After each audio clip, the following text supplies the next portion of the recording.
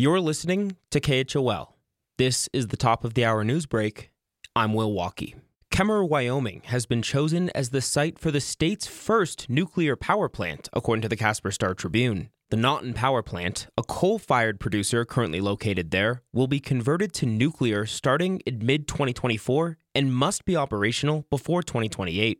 The nuclear engineering and development company TerraPower, which is owned by Bill Gates, chose Kemmerer over Gillette, Glen Rock, and Rock Springs. The decision will bring roughly 250 permanent jobs and thousands of construction workers to an area that's been hit hard by the decline of fossil fuels in recent years.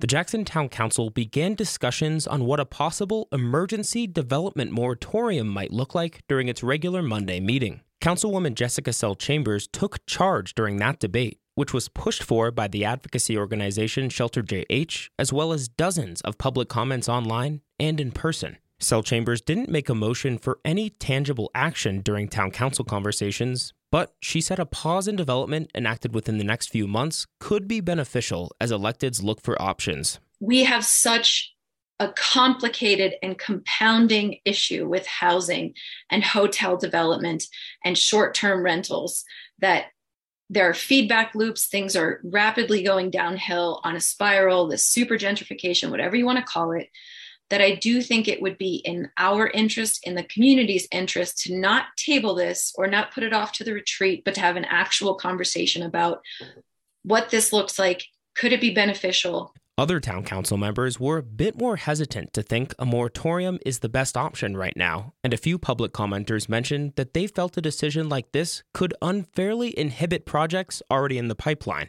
Sell Chambers says she hopes a moratorium will come up again at a December 6th council meeting, but that agenda is not set in stone yet.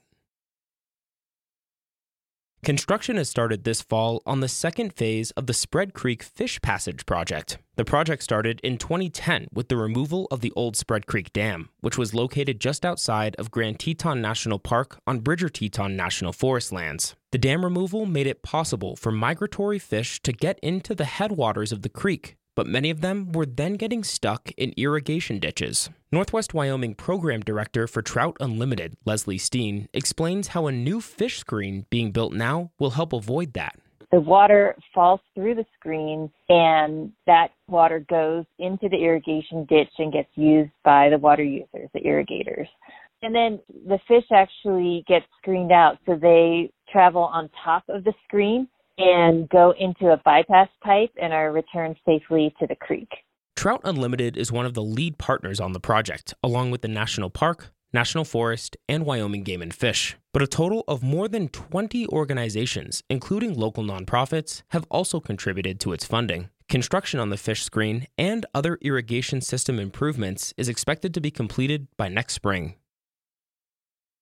And finally, the Teton County Scholarship Program is hosting a virtual information session aimed at high school seniors and their parents tonight at 6 p.m. More than 200 scholarships will be offered to Teton County high schoolers this year through the program, and Zoom attendees will learn about the application process, tips for success, and more. Questions can be emailed to info@tetonscholarships.org. For more in-depth reporting from KHOL, be sure to check out our weekly podcast, Jackson Unpacked, available now on Apple, Spotify, or wherever you listen. Will Walkie, KHOL News.